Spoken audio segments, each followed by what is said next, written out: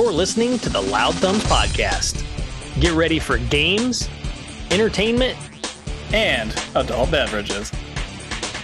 Around here, we only have 3 rules. Game on, Volume up, and stay loud. Hosted by your stout savoring superfan Nick and his IPA-inspired co-host Josh. Time to get loud.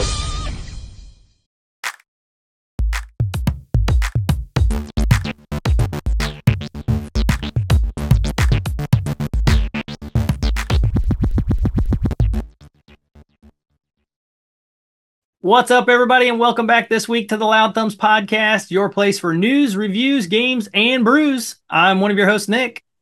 And I'm your other host, Josh. Ready for more awards because it's award season.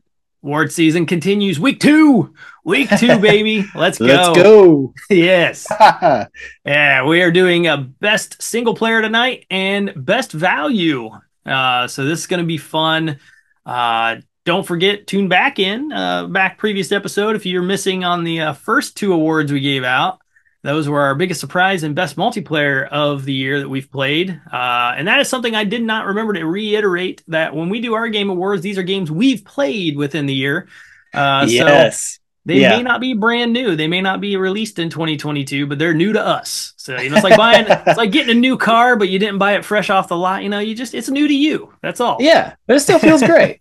Still feels real good. Sometimes smells like a new car, You never know. Yeah. It could still be used. That's all good. But yes, so we are ready to do another one, and we're going to talk about what we've been playing. We're going to drink a brew, talk about some awards, and we got the loud crowd as well, man. We got some award winners out there. They like to join in and tell us what they want to win. So we got some more to talk about today.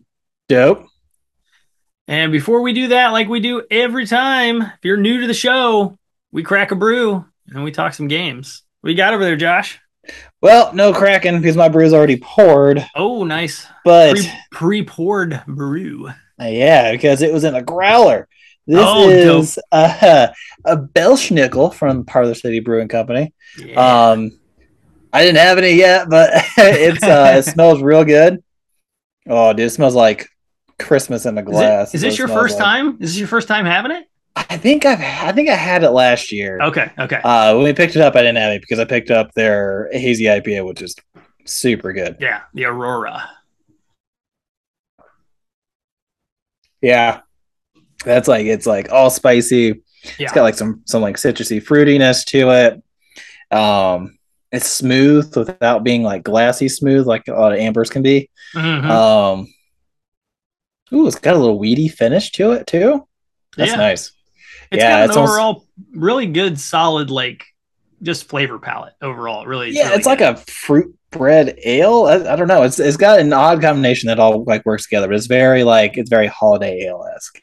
Yeah. Well, it is a holiday ale. If you hadn't watched The Office, the Belschnickel is like the anti-Santa Claus. Exactly. That's exactly where the name comes from. So that's a local brew. That's actually brewed right here in the city I live in. Yeah. And they're a tiny little microbrewery, but they do fantastic work. Oh, their beer is so good. Oh, really, really good. Absolutely. You said that about the fruit. I wonder if it takes what's the is it fruit cake, right? Everybody always talks about during the holidays. Oh, sure. Yeah. I want to say it was like orange and cranberry, I thought. Maybe I think that's it might be a different beer, but that's pretty common around this time of year, is do like an orangey cranberry with some like spices and stuff. Mm-hmm. It's better than some of the other holiday ales I've had, though. That's quite correct. Nice. Yeah, we've discussed neither of us can do a pumpkin of any kind. We've tried them and we can't do it. Yeah, I want to love pumpkin ales, but I have yet to. This isn't pumpkin, but it's still so good. Yeah, so look them up. Parlor City Brewery, located in Bluffton. They are worth making a trip to be honest with you. They're tiny, but man, do they know what they're doing. Oh, they really do. All right, I have just I don't know if I've actually brought this one on, but it's a Wowie, and it's a Wowie Colada from the Rheingeist Brewing guys over there. So this Rheingeist is good stuff. I like spacing the other one was that I really like that they do right now, but this one my wife really likes. and it's pretty tasty as well. It's very refreshing. This is a good summery type beer. I know it's the wrong season for it, but it's pretty good. So I'm gonna chug this. Very nice. I'll sip on it. Actually, I won't chug it. Just pound at the beginning of the podcast. That's right. Yeah. Be belching the whole time. Get ready. All right, what have you been playing? Anything new? I know we talked a little on news. You've just recently acquired Callisto Protocol, but you've yet to delve into that, right? Not yet. Soon though. Very soon. Looking forward to it. Try to grab some audio clips of me shitting my pants in that game. Tune in. So I picked up Pokemon Scarlet. It's been pretty good. The graphical errors are not exaggerated, even after a recent patch. I haven't had any crashes, so no crashing is an improvement for the game, apparently. That's good. But yeah, they're just, I don't know how to put it other than just excusable stuff, inexcusable things for like a main title Nintendo game. Slow frame rates on odd things. Slow frame rate drops in general, models disappearing. Nothing that's like really broken my experience. It's just stuff like that could have been fixed probably. Yeah. Now after I've gotten past a bit of a certain point, about 4 or 5 hours in, I think it has cleared up. I will say the level design is really good. The way the Pokemon is laid out is really good. The way they behave is pretty neat. The variety is actually really good. For only being through halfway into one area and then through another whole area, I probably caught 30 different Pokemon, 20 to 30 somewhere in there. Just trying to catch everything new I see. And there's no shortage of like Pokemon or Pokeballs out in the field and items and stuff. So it's not like you're constantly using all your money on Pokeballs or anything. They make the resources pretty available. But I mean, it's pretty classic Pokemon. I could take it or leave the way they did the battle and the camera, so you can like move the camera around and stuff, and you see your Guile like in a fight pose behind your Pokemon. And stuff. So I think they did it as part of like to keep you in the environment, so it doesn't do the classic sprite style where the grass shifts around and now you're just like one in the forefront, one in the background there. So you just battle wherever you find the Pokemon. Some of it ends up okay. I took a screenshot of my guy like nearly falling off a cliff because I found a Pokemon near the cliff. So he's like just standing on a 45-degree angle. Oh, jeez. Just the placement of where it is. But overall, it's solid. The graphics for all the moves look really great. The Pokemon themselves seem to be of high quality. So the main things that seem like they focused on do well. And they're like, worried about like those no-name NPCs later as they're moving at 5 frames per second in the background. Yeah. So the core of it is good. I will say that. I think there's a reason why it's been their fastest selling game ever. Yeah, that's amazing. I know we kind of grazed upon it in our news episode, but I guess I mean I've never played Pokemon. I don't know. I get the whole you got to catch them all. It's just like a collect-a-thon more or less. It can be, yeah. What's a story like in these? I mean, I'm looking at like how long to beat and stuff, and they look right. They look prime for me, man. They're like 20 to 30 hours. All of them I'm looking at for just the story. And that's kind of, that's my jam usually. Yeah. And what is a story like in a Pokemon game? Is it just pointless? Because I keep hearing all kinds of things. Yeah. They've tried to make a point for more character development in this one. The intro is long. It's not as like agonizingly like poorly written and stuff as some of the other ones have been. Okay. So this is an improvement, but it's the basis behind Scarlet and I assume Violet as well is like you're invited to the school and I'm like, oh, you're such a talented Pokemon battler already. Okay. And now go out in the world and make the school proud. And Gotcha. I assume it's another catch fest gym beating thing. So there's some other second and tertiary like major things you can go do, it sounds like.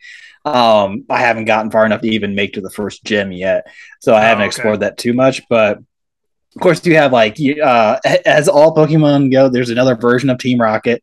No one is quite as douchey in this game. Like the old game's like, fuck you, I'm gonna beat you up. And this game's like, let's all be friends, but I don't really like you that much. Okay. Yeah. So I mean, it's there. It's cheesy. I think they do it because they've had to feel like there's some sort of motivation for you to go out in the world, whether, the first and second gen ones are just like, yeah, just go catch and fight stuff, I guess. Right. So it doesn't feel quite as bad as some of the more recent 3D games. I don't think it excels. I just kind of want to jump into it. But yeah, the story, it's kind of like when you play Diablo, like there's a story there. Are you there for the story? Most likely not. Gotcha. Okay. Yeah. Are the battles pretty challenging though? I mean, you notice a difference in challenge and battle per game, or is it more just like where you are in the game versus what you're fighting? Yes. So Pokemon has always been where you're at dictates what the level is. If you go back to an area where you've been before, unless you're doing like a new game plus or something, which hasn't been like anything like that in a long time that I know of, you're going back to like level 2 and 3 stuff, and you could be like level 35. So where you're at definitely dictates. I feel like the progression so far is good. I did a little bit of battling, did a lot of bit of catching, and catching now gives your Pokemon experience as well.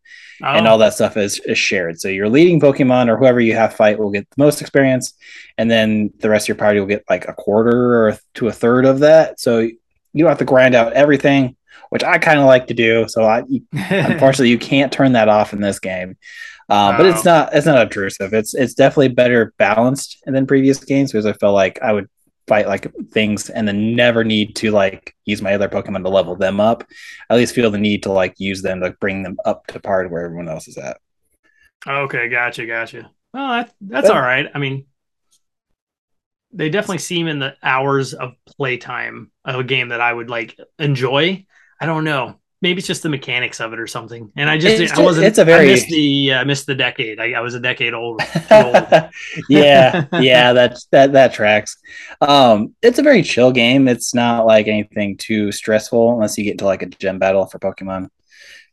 So, I mean, I think the level progression so far has been good. I haven't fought any. I'm like a little around to like level 10 or so, and things I'm fighting are now like 8, 9 in the wild. So not that I did any particular grinding, nor that I like really slouch in my exploration and trying to catch stuff. So I feel like if you just kind of play, so far it feels like it's going to keep up with you. Of course, you can get over leveled in any Pokemon game because you just farm experience to your heart's content, and then be over leveled because you played way too long in one area. Oh, okay. And you have to purposely do that. Like, not like it sticks you in an area for too long. You just decided to grind for 3 hours and then move on. Gotcha. So it has that option where you can be whatever level. You can make yourself a level you need to be or higher just to walk in and just lay waste. Yeah, if you absolutely wanted to, you could sit around and just beat the shit out of Pokemon and grind it up. Okay. It would take a while because eventually that tapers off because experience caps do get higher and higher as you level up. Sure. Yeah. Okay. Well, that's cool. It sounds like it's a good experience so far, even with the middling glitches and whatnot that have been happening, around the game. Yeah. All the stories we're hearing, but like I was said before, like everything I've heard about it so far, everybody's been like, man, I still love this game. I keep coming back. It's so good. Even though it has all these glitches, they're still all on board. Yeah. I can agree with that sentiment. No, that's good. And that says, they've done the fans right, at least in more aspects than they've screwed up. So that's a good thing. yeah. The balance is definitely more good than bad. Yeah. Good. That's awesome. Yeah, man. I've been playing. I jumped back into Anthem. I wanna play it before they completely kill it. And if I can talk Josh into it, he needs to get it on the old Xbox as well because it's a Game Pass game, and we're gonna try and stream it all together. But right now, what I'm doing is just getting through to the point where you have to do a few missions and kind of establish your character before it even opens you into the levels to be able to do anything multiplayer, Sure. So it kind of has like a single player aspect of initiation, and then after that, you just kind of run out there and do whatever. But everything I've seen and read and, looked up, it looks like it's a single player function. You can play through the game without having to have other people with you. It just can change like difficulty and enemies and things like that can come at you. don't see any bots or anything like that that can, go into the game. It wasn't built that way. It was built more for like a Destiny playthrough. So you have to have like other people. I got you. I did play a little bit of Need for Speed Unbound too, I guess, before I jumped into Anthem for my next one. I'll talk a little bit more about that because I still have about 8 hours left on my trial for Unbound, and so far so good, guys. It's actually pretty fun. Nice little fun arcade racer. But, the Anthem game spoke to me like high and low because it's like your Iron Man. I mean, and I love Iron Man. It's just different types of Iron Man. Yeah. Yep, exactly. You're in a special suit that can fly and has all kinds of abilities, and it's an Iron Man suit. And you use this said suit to go out into the world to destroy anthems. Things that are making. It's like. I guess Anthem is hard to explain. It didn't make a whole lot of sense to me before I wanted to play the game or anything. I just saw the game, was like, oh my God, I can be Iron Man in this game. I'm down, Yeah. So when I jumped in back in like 2018 when it launched, that was all I cared about. I'm like, oh my God, this looks so fun. You can be an Iron Man character. And they put you in a story that is kind of hard to figure out if you're like, not playing 100% of attention, but what it is the anthem is like what they hear in the world, and it is a world that the anthem can actually create life, but the problem is it's creating like monstrous life, and you have to more or less you have to silence the anthem. You can't, if you hear the anthem, it can kind of brainwash characters and do other things to people, but at the same time it's making these really huge enemies that you need to then go to and kill them. And it is it's fun. Like I went into it completely blank again because I've revisited this game. This will be my third time, and I've really never got past like 10 hours. Like I get in and then I run into internet issues, something the game is, sorry, not internet, but like online issues with the game. Oh, I see. Yeah. And then it starts to ruin the experience. So I'm hoping that doesn't happen again. I want to give it the third time's a charm and stream it and play it together. I would love to do that, as a team of 4 and do like we've done with Ghost, because we did stream Ghost of Tsushima recently with our Legends stream. But this being an actual story and not just kind of a little small confined thing would mean plenty of time to play. So that's pretty exciting to think about. Yeah. But right now, currently what I'm doing is the plan is if I can talk Josh into it, we're going to do a 4-player with my son, myself, and then we have another member of the Loud Crowd, Caleb, who's actually currently starting back through his playthrough as well. So him and I have been talking a little bit on it. And we may even stream if there's times if Josh and I aren't able to get on a stream together and play, there might be times where we'll just stream just whoever's playing and just keep content coming to you guys. So just kind of go through the story. Yeah. I haven't got to that point yet because like I said, I'm just kind of getting through the beginning parts of it. But so far, I forgot how fun it was to play and fly and battle. And all of it has done really well. Honestly, it's a BioWare game for anybody who's not familiar. So, those are the guys behind Mass Effect and Dragon Age and everybody. All these big, huge games. Yeah. This one, massive games. This one just didn't hit the mark for a lot of players. And I think that's what I heard. I heard it's like pretty because like visually it's stunning. It looks great. It has a style on its own. The classes look unique, but they look like they're what they're supposed to be doing. And I remember this looking so cool when I saw trailers and stuff. And then when it landed, there just wasn't a lot of like positive reception. And so I just like lost interest. Yeah. And that's the thing about it. Like, I think that actually negatively affected me and my wanting to play. But at the same time, I think it did the same thing for a lot of other people. And then we all had the online issues at the same time. Because I remember getting this and like 5 or 6 of my friends had this. And we would get on and we would play together. There were times where there were a full match of just us. And it was a blast until it would break. And then there was an issue like so-and-so couldn't join the team now. And then we're stuck at a point. Oh, so it wasn't just like glitchy. It was like game-breaking stuff. Oh, yeah, absolutely. Because it would say things like, somebody on the team hasn't reached a certain level of the story and we're playing together, we're like, yeah, we have. What are you talking about? They would just do things like that. So then that particular player either would have to go do whatever said thing was again on their own, or we'd all have to go do it again. There were multiple times we had to do the same mission multiple times before it would take for all of us in the party for it to progress us. And that was that's bad. Super annoying. It really interrupts the story for you, especially if it like that was a big feature to play the story together, and now it's just like you have to redo things, or someone else has to like go do it by themselves. Right. I mean, so they gotta leave the party and then all the fun's ruined. Yeah. Yep. Exactly what would happen. So, but I am at the point now where I am just about ready to be able to go on and join other players. So I'm fingers crossed it goes good and we can all play together and stream it. Cause I mean, it really was like, I started playing around with the mechanics of it and just doing the dodging. Cause you can dodge while in flight, you can dodge while on the ground. You're depending on which class you choose, you have different abilities. You have ultimate abilities as well, different weapons and secondary weapons and everything all changes depending on what class you are. And I was like, dang, man, I forgot how fun this is. Like, this is a lot of fun. And it played perfect. Like, I didn't have any issues this time playing to the point I'm at. And I did already have issues in the past when I was nice. Early on. So they've taken some care of it.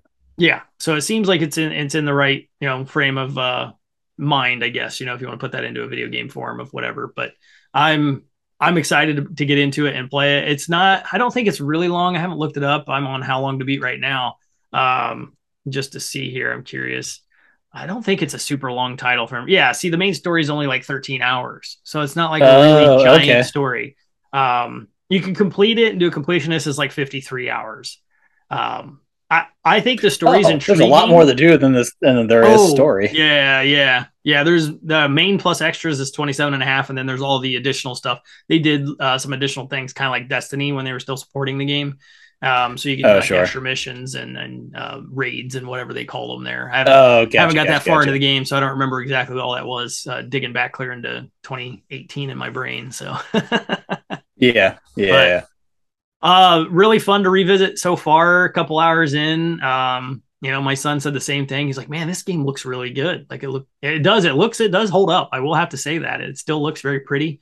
All the enemies are different, which is nice because we've been talking about this recently. We talked about Starship Troopers, fighting bugs and things like that. Yeah. And instead of zombies and, everybody, vampires that are going to be the new thing now too, you're fighting different things. That's what this does. Like you're fighting like big, large troll characters, or you're fighting these weird little dog guys that run after you, or these bug looking scorpions. They call them scorpions.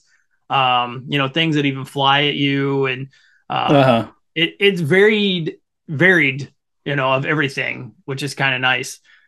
For sure. Like types of small dragons that are coming at you at some points in the game too, in the beginning, that you got to learn to fight, which is I guess that's the last thing I'll say is I do like how this game teaches you to play. It does the one of the best of some of the other games I've mentioned too, that you don't get this like tutorial thrown in your face. They're literally just talking to you through your earpiece, telling you things because your suit has malfunctioned, and as your suit is booting up, they're telling you each thing that it does. So it's very natural in its tutorial. Yeah. That's always really nice. You got enemies in the air. They tell you to, when you're trying to fight them, they kind of give you heads ups and dodge this, and you can do this. Don't forget to use your dodge. You just get a little heads up come up on the screen to tell you push this button or whatever. Nice. Oh, okay. They're teaching me to dodge here. Oh, they're teaching me to fly and dodge here. Oh, I get it. And is way more intuitive and built in than, oh, here we go, half an hour of learning in one spot, or whatever. So that's pretty cool. Yeah. And the suit's sweet because the suit can fly, it can be on land, and it goes underwater, which is just so cool. Oh, dope. Yeah. So you get all three of those areas to kind of play around in. It's really neat. So far, I'm excited to get back into it, and we'll keep you posted on more of that. Watch our Twitch over there, twitch.tv/loudthumbs. We're going to stream more. I might not have audio on everything when we stream. The game will have audio, but maybe not me and myself chatting around, but just streaming here at the house. That's the plan. I want to be able to get out there and show off a little bit more game stuff for everybody. Yeah. All right. Well, hey, man, it's award season. Like we started with, it's time to give away some more Loud Thumbs awards. Let's present these bad boys. Hell yeah. All right. We're going to start with our best single player that we played this year. And we'll kick it off with the Loud Crowd because that's why we're here. Most definitely. Josh, I will take Mez if you want to take Gavin. Let's do it. So Mez says his best single player game is Stray. He says you get to be a cat with a robot buddy exploring a cyberpunk world full of robots.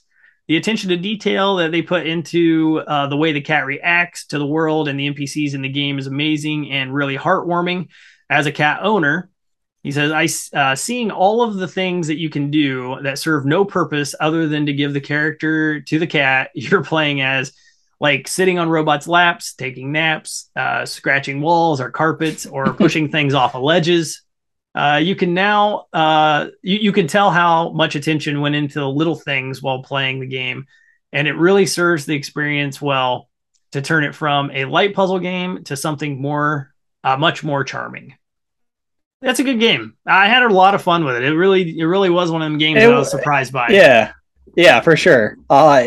My wife included, because we intended to do like a tradesies sort of thing. You know, I'd take some time than she would, and then she ended up having way more fun with it than I did. So I just gotta let her take the reins. But it was definitely a very much charming game. Yeah, I enjoyed it quite a bit. You have to tune back in. We have an episode that's all about Stray and indie games that we put up on all of our podcast platforms and YouTube. That's one of our popular ones for this year. You have to check that out. It was. We had a lot of fun playing Stray. Nice little short bite-sized game too, and I really liked the cyberpunk world though. I feel like out of all of the cyberpunky things that we've seen over the last few years, I feel like that one kind of did it the most justice because it felt the most realistic of what a cyberpunk world would look like in the future. It's very coherent too. Very cohesive. Sorry, cohesive is what I meant to say. Yeah, cohesive. Yeah, I knew what you meant because it's like the way that it was created, which is kind of spoilery, so I won't say, made so much sense. You know what I mean? It was like, oh dang! Like as you watch the story unfold, and you're like, okay, I get it now. This is really cool. And then at the end of it, it made it even better. Like, to realize like how all of it was going down, what had happened, and all of the cyberpunk feel to it was very cool. So I was really impressed with the world more than I thought I was going to be. I'm like, oh, it's just the world, whatever. Same here. Level design was really, really great. Yeah, a lot of fun. Very, very pretty for an Annapurna game as well. Usually, a lot of those games are really, really early on indie titles that they support, but this one had a lot of development time. You could tell. Yeah, it sure did. All right, man. Next award. Yeah, from Gavin. He says probably going to have to say Elden Ring. To be fair, I would also say this had a great multiplayer fun, and it was such a great value as well. I don't think I've ever played a Souls game as much as I have with Elden Ring. It was challenging, but never unfair. And anytime I felt inadequate for a boss or area, there was so much more world to explore so that I could come back later and wreck house. Can relate. Over 100 hours into the game, and there's still more I haven't explored yet. And I haven't felt this way about a game since Breath of the Wild. Yeah. Relatable. Yeah. Made more sense for you to read his than me, because as far as Elden Ring goes, I'm not there yet. So yeah. There was some bosses and stuff that were harsh, but like Evan said, you could see, it never seemed unfair. Like it was not doable. You're like, if I could dodge this way, maybe I would have made it, Right. Exactly. I played 20 minutes, maybe an hour. I don't remember 100% of Elden Ring, and realized I probably went in with the wrong character. I should have had a different build, needed more of a range guy, not a close guy, that kind of thing. Sure. So it is cool that they give you that same ability to be like, oh, no, I need to pick a different character. And you can tell pretty early on too, like I just said there. Whoopsie, it's probably not my play style. I need to get something else, Yeah. Yeah. That's all I've heard everywhere, though. I mean, talking with you, you have hundreds of hours in it, multiple builds, and it's still hella fun, and one of the faves, obviously. Right. For a lot of people. Sure. Yeah, for a lot of people, I still see like articles like Elden Ring player did this. I'm like, listen, buddy, it'll release in like March. Like, I think I'm done hearing about it for at least a little bit. It's an amazing game. It still deserves all the love, but oh boy. But what some great single player choices though. Both of those games did extraordinarily well. Yeah, they did. I think it was Annapurna's #1 selling game for Stray. Had to have been. It beat records that they didn't see happening at all. So that was really cool to see. I hope we get another one. Make it a pup this time. You know what I mean? You know? Yeah. That would be pretty cool too. Dogs have character. You know what I'm saying? So come on. I would play that one even more than the cat. Not as many dogs are as big assholes as cats, though. So the cats haven't beat there. Yeah, that's fair. But that was a cute little game to play. That's for sure. All right. Well, that's the Loud Crowd's choices. Now it's up to us. It's our choices. What do we have for best single player game that we played this year? Hit me with yours, Nick. You want me to go? Okay, I'm gonna go first. I'm going first. I'll tell you guys, I had to go back and forth all around the world of what I've done in 2022. And I did bounce around quite a while. I didn't choose this winner until just a little earlier today because, man, it is a tough one. And we don't duplicate when we do our game awards. So I couldn't go giving this away to, another game that's going to win something later. Who knows? So my winner is Kena Bridge of Spirits. Nice. Okay. Yeah. Okay. Yeah. You really enjoyed that one. I did. I enjoyed it way more than I thought I was going to. I'm still planning to put a review out, and this has pushed me further to do that. I still have I have the script written and everything. I just got to put it together. I'm ready to roll. But this is similar to what I talked a little bit about on our news episode with Jedi Fallen Order and the Jedi Survivor coming out. It's a Souls-like with a Pixar, over top. I mean, it looks like a little kiddie game, but you get in there and it'll whoop your ass. And Jedi, it did the same thing, but it just threw a Star Wars skin over top of it, so it kind of fools you into thinking you're just going to play a fun Star Wars game. And you're like, holy shit, what am I fighting right now? Why am I dying so much? And that was surprising. Was the first thing for it, but it was how everything came together with how your story played through. It all made sense. It was all very emotional and everything was connected. It has a really solid art in the story, which I didn't expect 100% from this game. I mean, it looks gorgeous. First off, that's the first thing that draws anyone in, I think. Yeah. I mean, it drew my attention right away. I heard people talking about how really difficult it was, and I kind of got a little iffy and sketchy. I waited for a deal and I picked it up.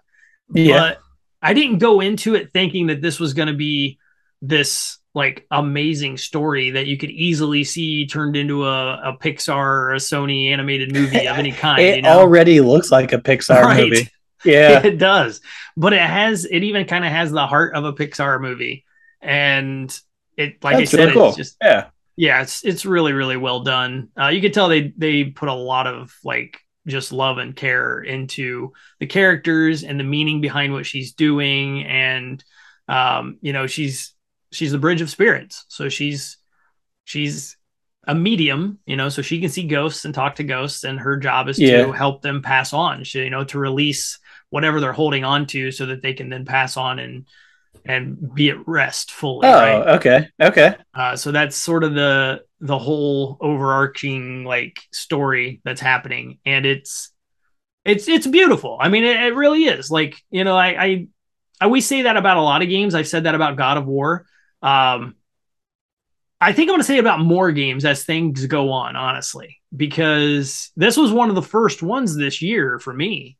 maybe in a long time, honestly, that I played, where I just felt like this like different emotional connection to it, that it was like, I need to finish the story, but it wasn't only because I had like the drive, like I need to beat this boss. It was like, I need to finish the jobs. Like I need to put all the spirits to rest. I need, you know what I mean? Dude, they hooked you exactly what they intended to do. Yeah. That's fantastic. And it was a game that I stayed on, and that's hard. I'm a bouncer. Like I just bounce around. Yes. I can fully admit that. Anyone listening to any amount of time knows that Nick likes to hop around. I do. I'm a bounce around kind of guy. So I was like, a game that keeps me on that game and to finish it was just, here we go, let's go. And the problem I did, if you listen back or if you've been listening for a while, I started this game and then I stopped myself because there was so much other stuff coming out that I knew was going to pull me away from it. Oh, sure. And I didn't want that to happen because like I liked it like from the get-go. I was like, oh, I like this concept. I like the art style, the lore behind it. I loved all of it.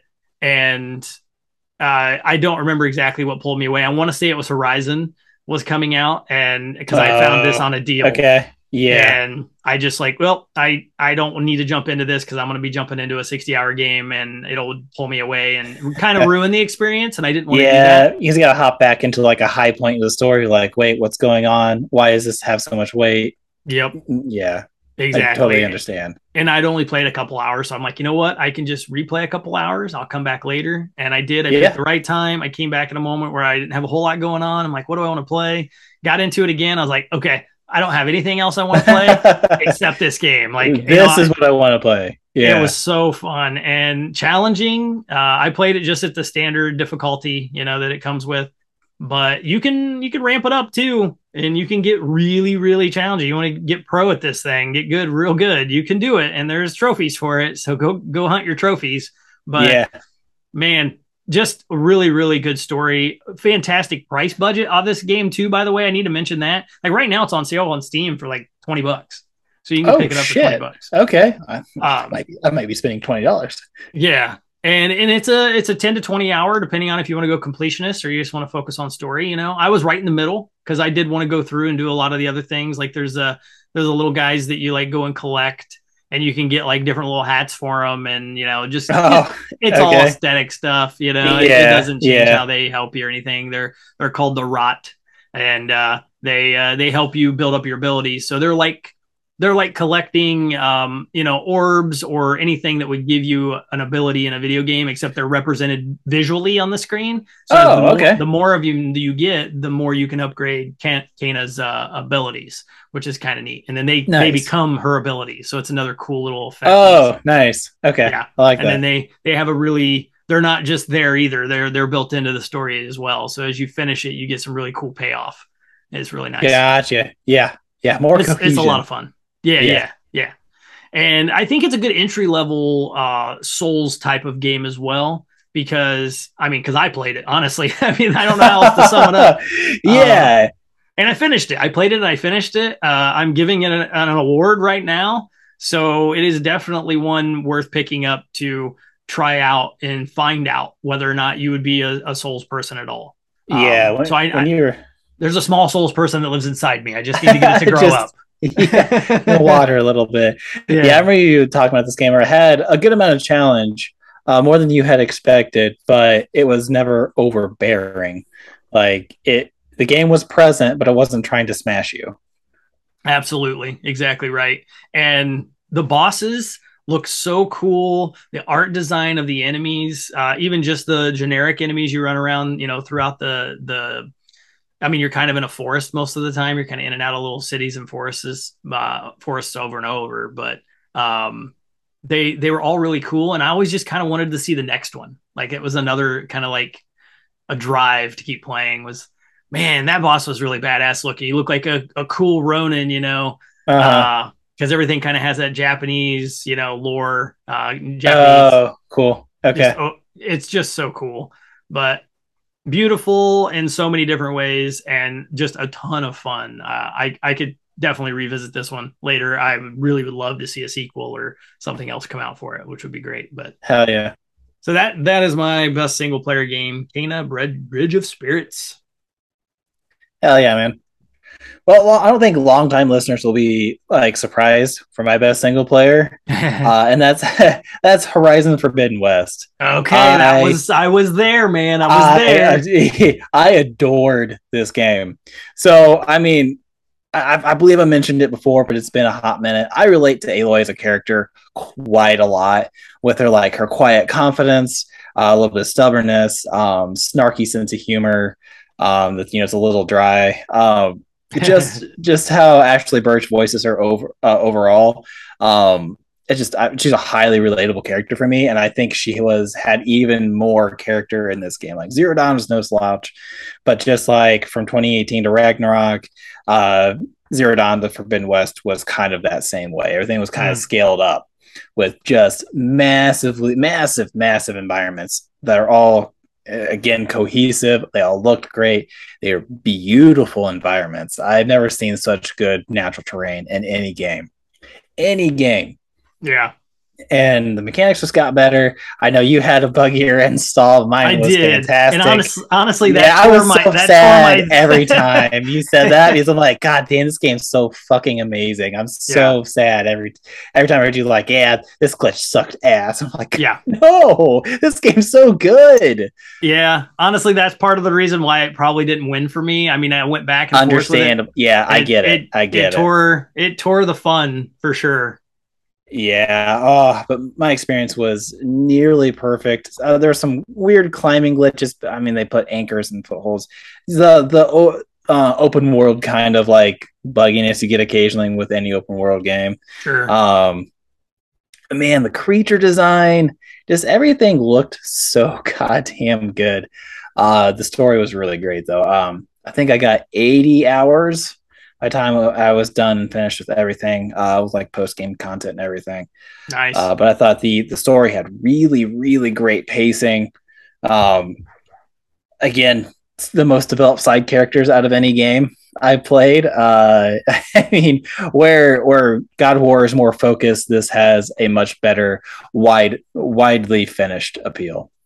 So like even like just side characters you talk to a few times, like they got some pretty good voice actors, even for people who may not even be known in the industry. They made them, whoever directed that game, deserves a pay raise, because even just rando, hey, I need you to go kill some of the robots by this cave so you can save my brother, or what have you, the million different side quests you can do in that game. They even sounded good. Like nothing sounded overly cheesy. The dialogue made sense. It wasn't didn't repeat itself a bunch of times, even for some of the more similar missions. And not to mention how the motion capture was, right? The motion capture for those side characters did not need to be as good as it was either. There were some of them that was like, holy shit, like so impressive. Like how they all looked that good, which was just nuts to me. Yeah. All the motion capture looked really good. Everyone looked like really natural, just not over the top. They were just kind of people in the world, which was understated, but it does a lot for the entirety of like the universe they're trying to create.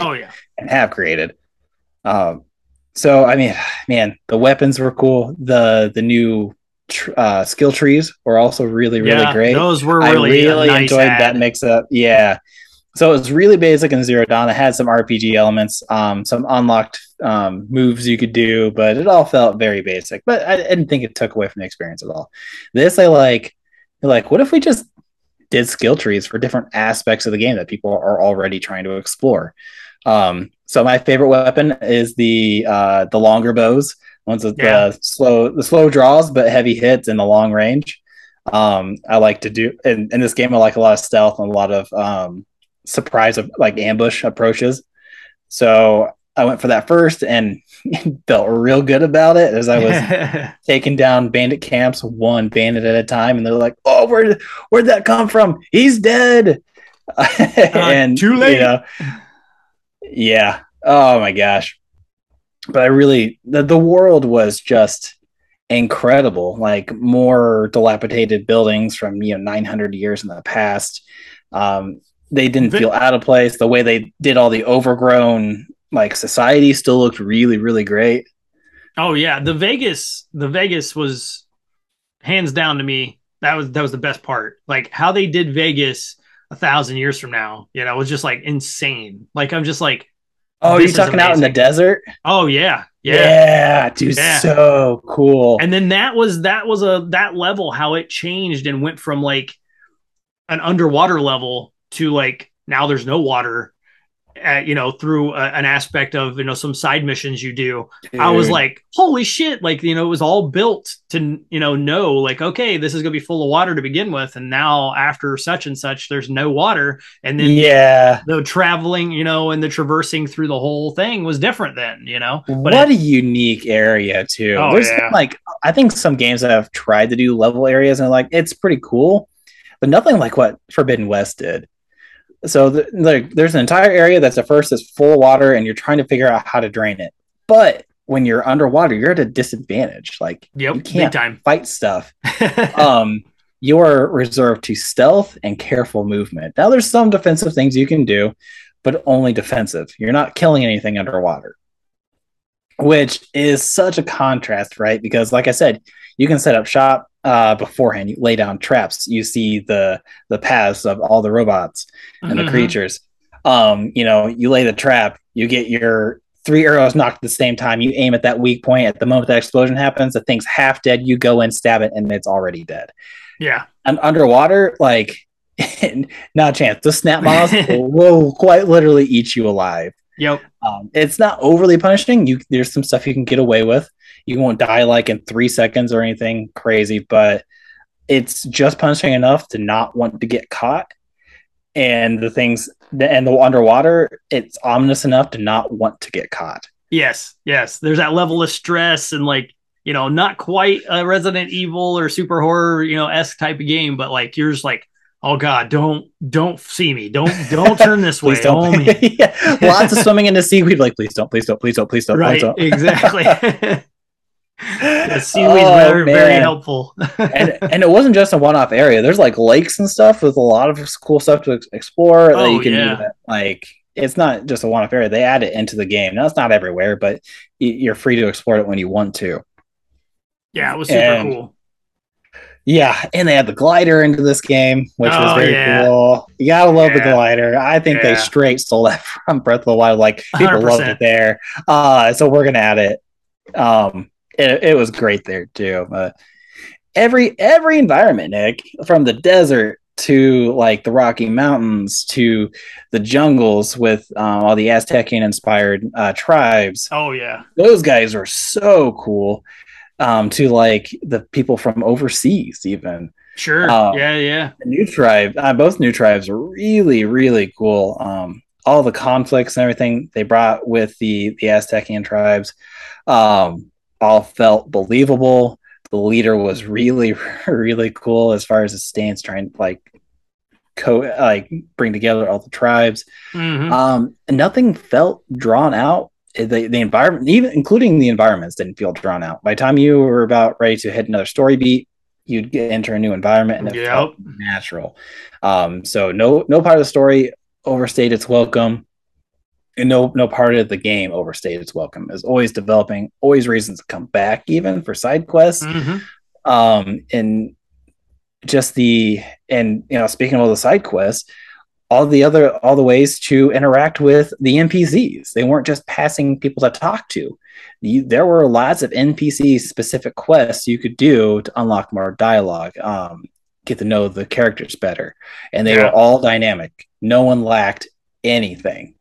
I didn't feel like anyone was like, oh, well, you picked carrots with Betsy and now Betsy's gone. Right, it was the main NPCs were very Ghost of Tsushima-esque in the fact that they stuck around and they were there to do things as the game progressed. And there's a central hub and they interact with each other in very funny ways. In ways I didn't expect. Some were buddies, some butt heads at first and then became buddies. There's a very sweet love story in there. Big time. Yeah, it wasn't all about Aloy, even though she was the protagonist, but Aloy was very present. with her own conflicts and struggles, but always, trying to do the right thing without trying to overwhelm herself. And everyone is very much a person too, by the way. Like, no one was like the superhero. Everyone absolutely.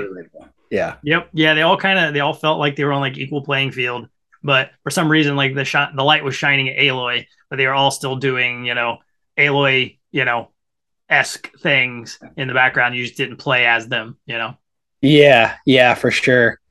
And dude, let's talk about the villain of this game. Right. And how goddamn cool the villains of this game was. They kind of like led up to a little bit, but then it was like a big plot twist that these people were like nearly immortal and came back from space because of the signal sent out by Hades in the first game, which crazy.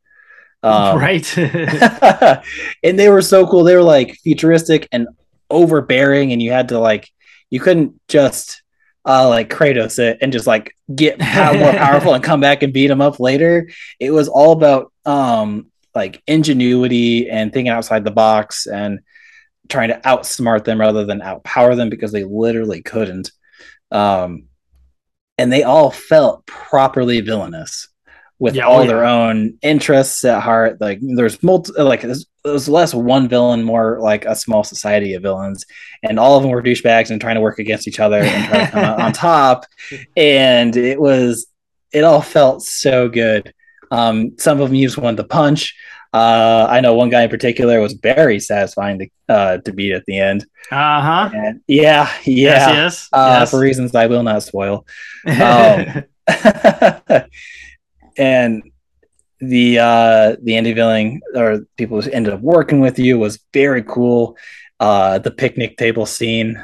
Oh, that's exactly where I was thinking, man. Like that stands out. That stands out so bad in a good way. Yes, stands out in my mind. That was, I mean, I didn't skip any dialogue options at all because I wanted all the character development and all the lore and everything. And you can skip through stuff that you don't have to go down the branches. It does give you an option to not listen to a 10-minute spiel. I took every 10-minute spiel I could get just because I love the world and all the characters and the incredible writing that went into this game. The incredible amount of writing went into this game. But that scene, it's about 2/3, halfway to 2/3 through the game, I would say. I'd say 2/3 is good. Yeah. Yeah. And it's just like the entire conversation, and there's dialogue options you can pick, but do yourself a favor and not skip anything, because every bit of conversation you can cut the tension with a knife. You really can. It's not like any part of that conversation was lax. There wasn't worse writing in one area or better in the other. It was all properly cohesive and made sense. You could ask anything or talk about anything in any order, and it never felt like you're talking in circles about yourself. That's hard to do. Oh my gosh, so hard to do, man. To make everything work and feel like it's a single conversation while allowing different options to happen in different order is nuts. That's a new level of immersion that we could see in video games as we go. And I mean, Horizon did one of the best jobs of dialogue choices not feeling like you asked out of order. Like you felt like you were Aloy. Like you felt like you were asking the way you wanted to ask as her, which is just not easy. No, not at all. Not at all. Man, everyone involved, all the actors, brilliant. Absolutely. I don't know if I could have asked for a better job. Of course, they set it up for another game. They left another cliffhanger. It sounds like, I don't know how they're going to go bigger after that one. They'll have to get creative if they want to do a Horizon 4. But I mean, just everything felt good. I think the challenge level was good. I think I played on just normal. I don't think I might have went on hard just because I had been playing the 4K version of Zero Dawn a couple months prior to that. Yep. But I think it was a little bit more challenging overall, just like what Ragnarok did for 2018. It did up the ante a bit, especially some of the new robot designs and the Velociraptors. They were rough until you learned how to fight them. Yeah, which that's no spoiler. The monkeys too. The monkeys pissed me off. Oh, dude, the monkeys can eat my dick. Exactly. There's a new rival to the Thunderjaw. The name escapes me. I can't. It's the new giant dinosaur one. That shot plasma element at you. Oh yeah. Those were tough. They were fun to fight though, really fun, but ton of health. There's some really, really great new creatures in this game. Ones I didn't think they could top Zero Dawn. They topped Zero Dawn for creature design. It's incredible. Oh, they really, really were good. Oh my god, they were so good. Was it the Claw Strider? The Claw Strider was the Velociraptors you could ride. That's right. They were just a little bit bigger, weren't they? Yeah. I don't remember which one it was. The name escapes me. It's been since like April or so since I played it. So. Frost Claw sucked. He did ice though. He sucked. Oh yeah. The Tremor Tusk was cool too, though. I have the collector's edition with the Tremor Tusk. The Tremor really Tusk was very, very cool. I was a little bit surprised you didn't see more Banuk tribe with the mammoth, but true. Yeah, it would have fit a little more thematically, but all the Aztecian tribes. I don't know why I can't remember their names either, but they've used a huge part of the game. But they fit them pretty well too. Yeah, I think it was the Slaughter Spine. Yes, the Slaughter Spine, aptly named. Yeah. By the way. Oh boy, yeah, he would slaughter you. And his damn tail and everything else he uses on you. Because there's one I found out in the wild. I'm like, I don't know what this is, but I want to fight it, which was my reaction to every new robot that I saw. 100%. That wasn't always a dramatic introduction. Sometimes you just found them and you're like, I don't know what this is, but it's horrifying. The snakes were cool too, man. They were really nice add-on. Oh yes, the giant robotic cobras. Oh my gosh. Very unique. Cool. They were fun too. They tried to hit those weak points. They're always moving around and stuff. What a challenge, man. Yeah, they were a really good challenge. Not in an impossible way either. And different weapons definitely excelled in different areas. This game definitely forced me to go outside my Zero Dawn strategies of just sharpshooter bow, like everything when I get the moment to. Some things needed a more rapid response or a heavier burst damage that just worked better. Yep, absolutely. I fully agree. It was a notch up from the, obviously from Zero Dawn, but had I not had the glitchiest game options there, I guess. I know, dude. It's a revisit. Like it's already on my like, hey, you know what? Go back and play it again, sort of thing. But great choice for single player game of the year. I mean, like I said, it was there, but I was just like, man, I know what? I really liked Kena a lot. And a lot more than I expected, and I think that took me by surprise. And then I have to weigh in like my overall like experience with the games. But Horizon was there for a while, and you had that in that spot. Oh yeah, I could see why the glitchiness kicked it for you. Yeah. I get it. I saw your clips. I'm like, well, that's disappointing because this game's amazing.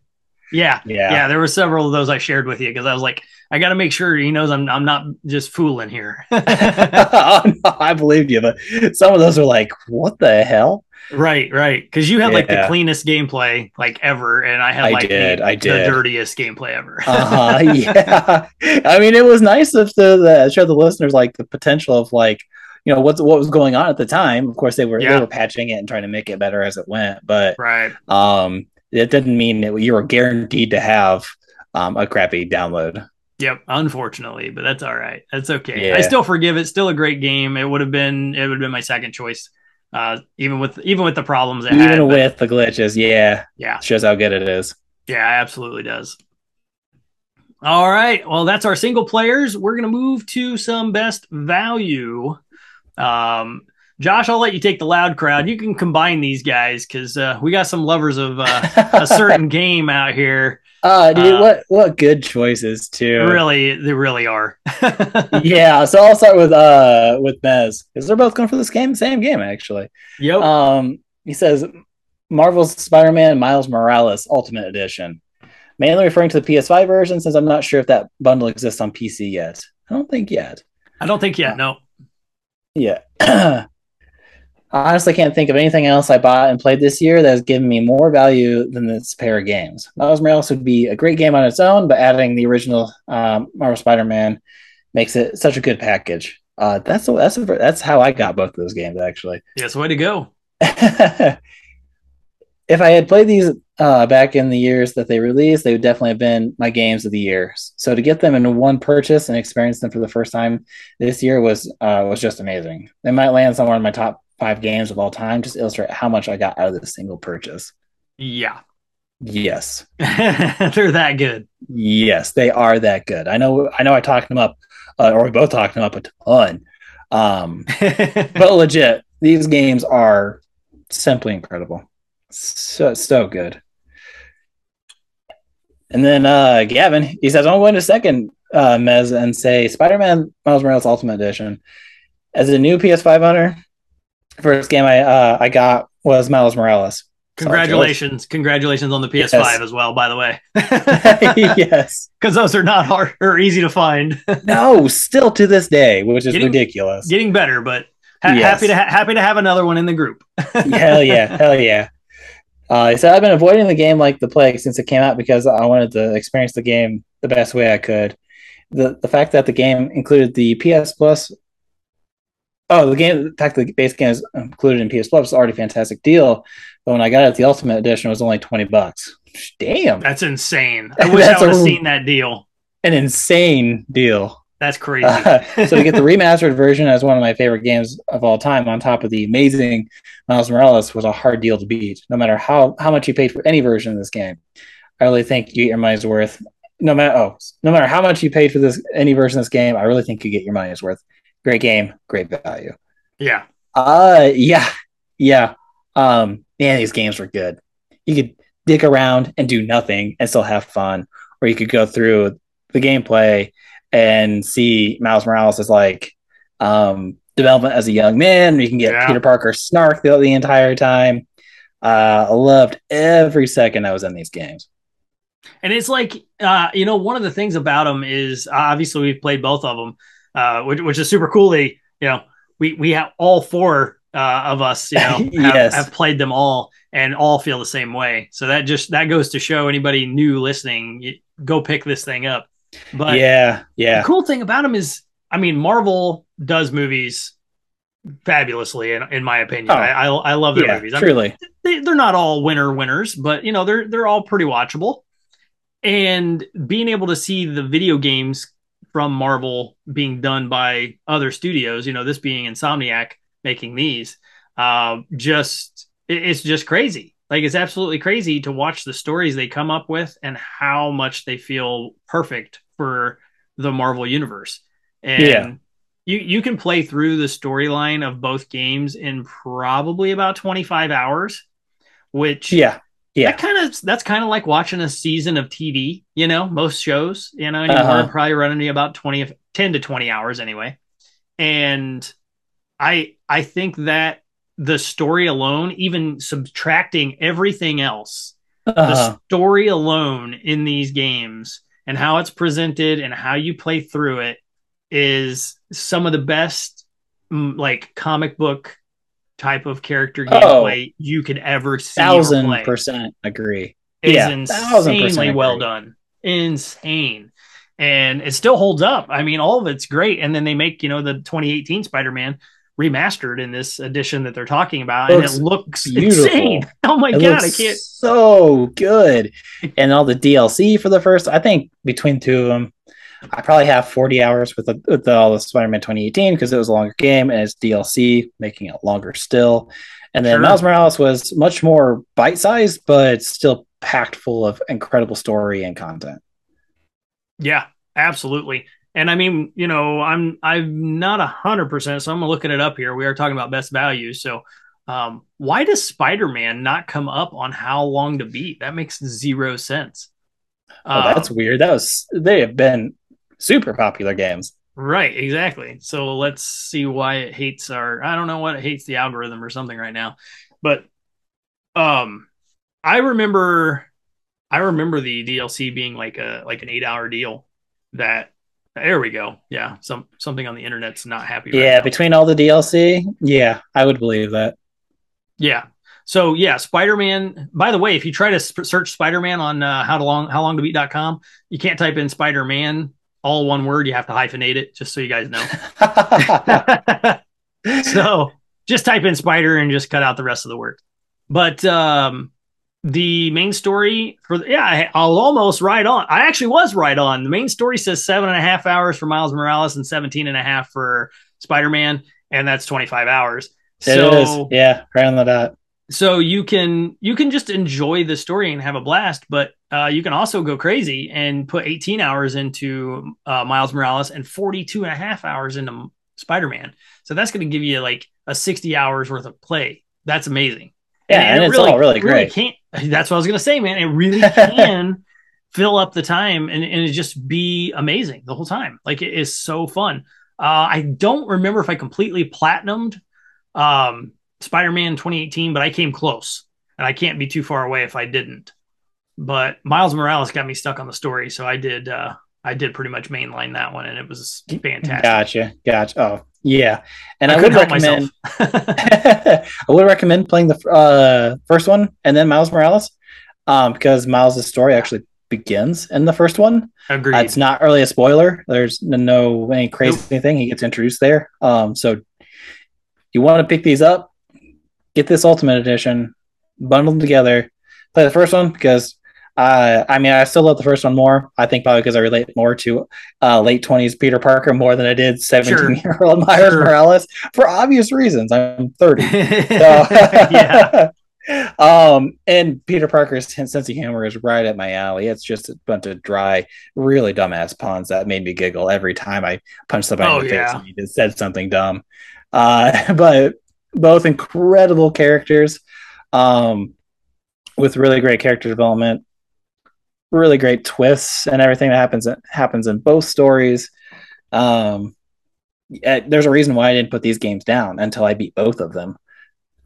Yeah, 100%, man. I love it. As an excellent choice. I was happy to see the Loud Crowd on the same page there. That was pretty sweet. Yeah, what a pick. Hell yes. All right, best value. Josh and Nick choice now. What do you have on your best value there, sir? I think it's hard to argue, man. I lean on this dollar per hour rule a lot when it comes to my choices in games. Yeah. I want to get an hour for every dollar I pay for a game. So it's hard to beat when I paid $70 for Elden Ring and I put 200 hours into it. So I'm right?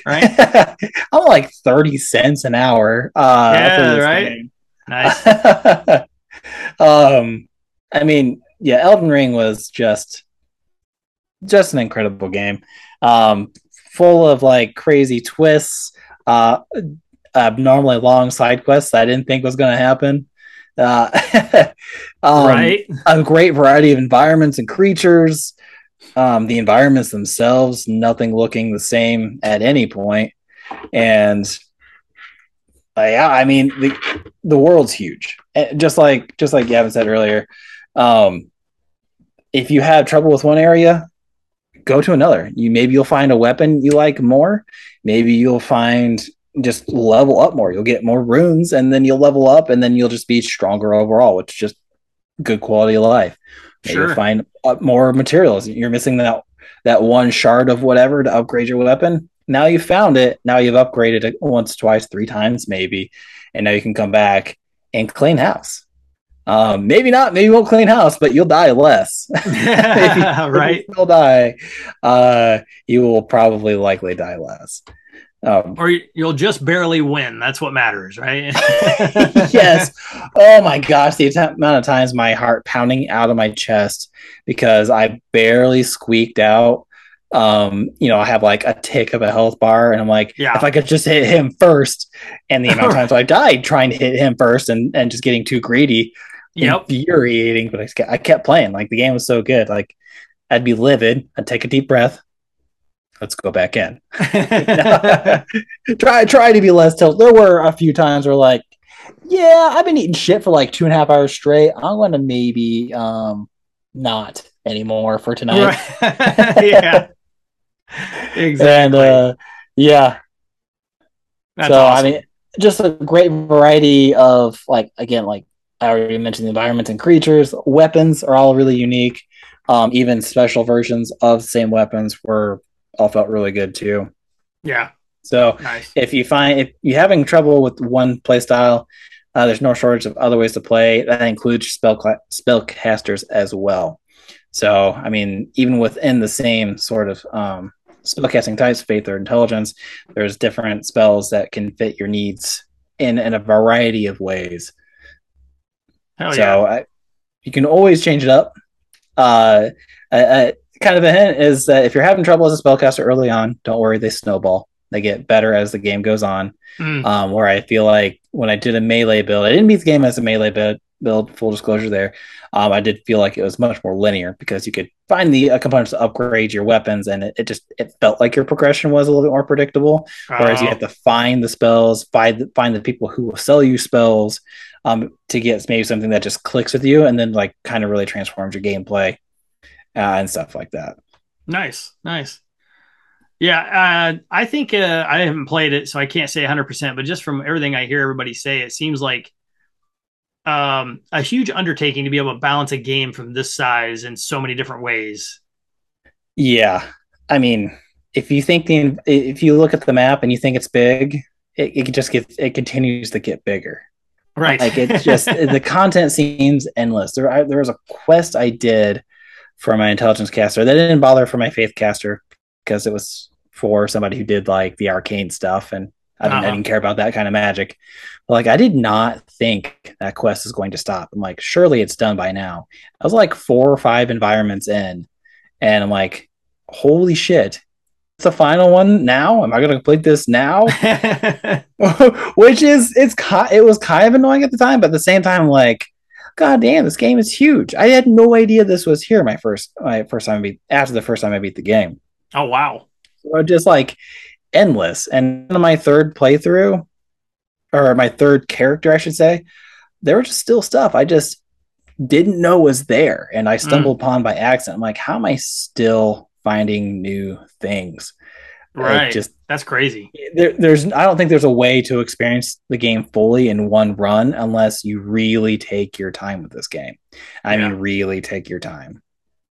Oh, that's a good thing. I mean, it's the best value award. I mean, that's what you do. Like you shouldn't feel rushed. You should be able to like just chill, have a good time, have some fun, and get what you paid for, and more maybe. Yeah, for sure. Now, part of that long playtime is getting my ass kicked by boss. Sure. Not a significant amount. Oh, maybe. I don't know. Maybe I shouldn't try to total up those hours. But it's got to be like 10%. Like, it's not like it's a half my time with just eating shit all the time. Right. Like, I was able to at some point recognize, like, I'm not having fun here anymore. If I knew it was optional, like, I don't have to be here. If I really wanted to know, despite my instinct telling me not to, I would look it up. Like, is what's in here worth getting? Because this is just kind of pissing me off at this point. Right. And then sometimes it was, sometimes it wasn't. So like, and then obviously there's always that huge sense of accomplishment when you've been eating shit for 2 hours and you beat the boss. There's a high unlike any other in gaming when that happens. Right. Absolutely. That's awesome. Hell yes. My winner, man. I bounced around a little while for this one. I did the same kind of thing I did with all the other ones. These have not been easy for me this year. Last year was much easier for some reason. But this year, I had a few here. I do have to talk about my runner-up before I jump into it really quick. And my runner-up, Marvel Snap, is a hell of a value, man. It is free. You don't have to dump a bunch of shit into it. It is just a fun game. Nice. I was surprised to hear you say that. It just pick up and play. It's so fun. I've actually now hit the point where I'm addicted. So I do play it every day. It might just be a little bit. I might only get 4 or 5 matches in, but I mean, I'm only playing like maybe 20 minutes or something, in between. It's cool because we actually have a subscription now to I don't remember what app it is, but anyway, it's a TV app and it always plays ads, right? Because I'm not going to pay for the ad-free stuff. Yeah. And it's like 90 to 120 seconds for the ads. I can play like a match in that time frame. So I just pull my phone out, play a match of Marvel Snap and move on. And by the time you're done, the show's back on. That's right. It's perfect. And it's really fun. I'm at a level 90 now in the game. So I just keep playing it. It's just a lot of fun. And it makes your brain work. Like it feels like one of them, like well, like a lot of people's grandparents out there, maybe they do word searches and they do the puzzle in the paper and that kind of stuff, right? Yeah. This is what this feels like to me. Like I'm playing the other opponent. What are they going to do? I got to look to see what each area I'm playing my cards in does for a level up, and what cards do I want to use. Yeah. I'm playing that other person a lot like you play poker. Like, what card are they going to lay? What card could they have in their hands, versus all the cards I'm looking at. Marvel Snap is fantastic. And it's done nothing but grow on me. So I have to say that first. But my winner for best value, Shadow of War. I got through it this year. Really? Okay. This game right now, guys, is $10 on Steam, and that is for the bundled edition. Dude. And it gives you the Game Pass, or their season pass is included in the $10 on that. Holy shit. It's still like only, I think, 14 and some change right now on sale on the PlayStation and Xbox stores both. And those are like the bundled editions that have more than the Steam version has. So this game is fully worth it. I just hit the 30-hour mark on my playthrough, and I bought this full price way back when it released. It's just been one of them games that I just kept not finishing, like not knowing why either. Yeah, one of my rarities, but yeah, same here, man. Right? Same here. And it's definitely not a knock at the game. The game is completely solid. It runs great. It looks great. It's super fun to play. Not a problem with the game. It was just a problem with life, activities and whatnot happening to, pull me away. But to play this game, it's a 20 to a 50-hour run depending on what you decide to do, low end being story, high end being completionist. But like I said, I'm at 30 hours. I finished the main part of the game. I can do the fourth act now and get even more time out of it, which I am going to do.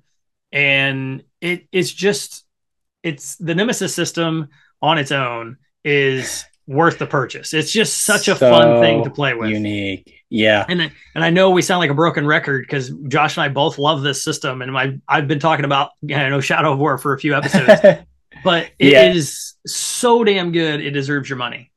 Absolutely does. Even at full price, which right now, guys, full price for this game is only $25. It is completely worth picking up for $25. Yeah, for sure. For sure. You're going to get a 30-hour playthrough. You're going to follow the dollar per hour that Josh and I both use when we're making our best value choices here for our awards. And you're going to get $1 an hour. It's going to be less 100% for anybody, I think, playing it that really gets in. You get into Lord of the Rings as well. The lore is fun. They do take some liberties, but it's got all your characters in there that you would imagine it'd be in there. It's a prequel to what's happening with, the movies that you're reading in the books and everything, but it takes place after right now. It takes place after what's happening in the TV show that's on Amazon. So that was a really good level of entry for me again, because I was absolutely addicted to the new show on Amazon, and I knew I wanted more Lord of the Rings, and I knew I hadn't beat Shadow of War yet, so I jumped in. I finished, love the story. I can see how everything plays together and connects, and the mechanics in this game are so much fun to play with. They'll give you a workout too, though. I mean, like, you're really using those thumbs, man. Those thumbs get loud in this game. When you in a crowd of like 30 orcs and you gotta try to counter everyone as they come at you. It's a bunch of fun. But yeah, you got to be at it for a while. If you're going to stay in it, you got to be at it. Yep. And they'll even throw things at you when you find a new relic or a rune or another piece of armor that has a certain level of upgrade, but you have to hit a certain piece that they want. Like, for example, they want you to do goals. You need to do a 90 combo before you can upgrade this piece of armor. They'll do that kind of stuff on you. Or you might you might have to kill a certain chieftain, which could take some time, or you may have to, annihilate so many enemies in a certain amount of time. And that's an underlying, piece of it as well, on top of just the Nemesis system and how it works. So I'm really looking forward to see what, Montreal does with, cause this is the same company making the new Wonder Woman game. I'm curious to see what's going to happen with that as well. Yeah. If we're going to have a Nemesis system in a Wonder Woman game, I'm not a huge Wonder Woman fan, but I would play this just to play around with that system. That would be fun. And the brainwashing thing works because she has the whip of truth, the lasso of truth. Oh, yeah, they could reskin that a little bit. Yeah. So great game, tons of hours you could pump into this thing. Like I said, you can get DLC, and what I'm talking about, the 20 to 50 hours is just the game. I have the DLC because it was a stupid good deal. I got all the DLC on top of my purchase for like $4.99 or something, like all of it. Jeez, I should do that because I only have the base game. Yeah, it's going to be totally worth it. I can't wait to continue playing through it and just having a blast with it. And I didn't realize until I obviously got far enough into the game and I had the controls pretty much down how quickly it was to pick right back up, because after dropping God of War and going back into this so I could finish up on Shadow of War, I'm like, this could be kind of rough, but it was super quick and easy to pick up and just get right back into the controls. Hell yeah. I stepped away for a couple weeks, went back in, and few minutes, honestly, I was right back at it. So that was also another big plus to a game with value, something you just kind of pick up and play. You don't feel like you have to be forced to relearn. And even if you did, this game, everything's right there for you to do it. So you could just go into a mess of orcs and just relearn it as quickly as you want. Yeah. Or just stay from a distance and learn your bows and your long attacks further. And the game does a really great job as well, bringing up stuff on the screen when it knows you can use it and you maybe haven't used it. So it'll tell you what button combo does what, just on the fly, which the programming to this game is fantastic for a game that's 8 years old now. It's great. So good. Yeah. Because I believe released in 2017, which explains why I didn't beat it. Because I got started, took over an entire area for orcs. There was no leader that didn't escape my blue hand of brainwashing. Right. In 2017, I graduated college. I got a new job, bought a new car, got married, and so I think a lot of things got lost in translation, understandably. So, right. I did revisit shortly before God of War came out. I'm going to come back. I need to beat this game because it is a lot of fun. Me leaving alone is not its fault. That was life's fault, much like Nick was saying. But yeah, man. Gosh, for $10, what an incredible value. Even at $25, what an incredible value. Yeah. And I mean, it's a $10 game, and there are 9 different fortresses. So, and the fortresses that you take over are inside each section of Middle Earth. So that's entirely different terrain and enemies, and all of your chieftains are different and everything throughout those. So you can just go. Yeah. Some of them are weather, related. Some of them are rainy. Some of them are dark. Some of them are just foliage everywhere. Other ones are covered in snow. So I mean, there's just all kinds of different things that are going on as well in there. So it's absolutely fantastic. I'm looking forward to finishing through all my 9 fortresses, since what's happened at the end is now Act 4, which now Act 4 is you now have to topple all fortresses, which is going to be really fun. Yeah. Hell yeah. 2 of 9 down, 7 to go, baby. And I'm ready. Hell yeah. And I'm 30 hours in, guys. So that means I probably got another 8 or so more ahead of me. And at least, I'm only pumping in a 40-hour game for $10. Pick it up. Steam Deck verified as well. So if you got Steam Decks out there like myself, pick it up. It's fully worth it. Fantastic game, fantastic value. All right. Well, that is some words for this episode. We will come back next week. We're going to have our best exclusive and our biggest disappointment. What will they be? Mm-hmm. If you guys want to guess our winners, hit us in the comments below. Send us Discord, join the Discord, chat about it. But biggest disappointment. I'm curious, Josh. Josh says he's got a hot take on that one. I may or may not. I'm not going to be mean about it, but it may hurt some feelings. Hey, that's okay. It's all the fun. It's all good fun. And then that best exclusive, that's another one, man. There's a bunch of good exclusives this year. Another tough one to choose. There is. I may even change my bracket some more between now and then. It's just so difficult. So many good things we've played this year. Yes, it's been an amazing year for 2022. Tons and tons of games. 2023 is going to be full of them again. So. Hell yeah. All right. Well, thanks again to everybody on the Loud Crowd chimed in, brought us your winners this year. It's a lot of fun. We continue to do that. And remember, best exclusive, biggest disappointment. If you're listening now, join our Discord, hit us over on the question of the week. Let us know what your winners are for those categories. We'll post them up in there as well for reminders. But I think that's it for this episode, man. We're going to get out of here for another week.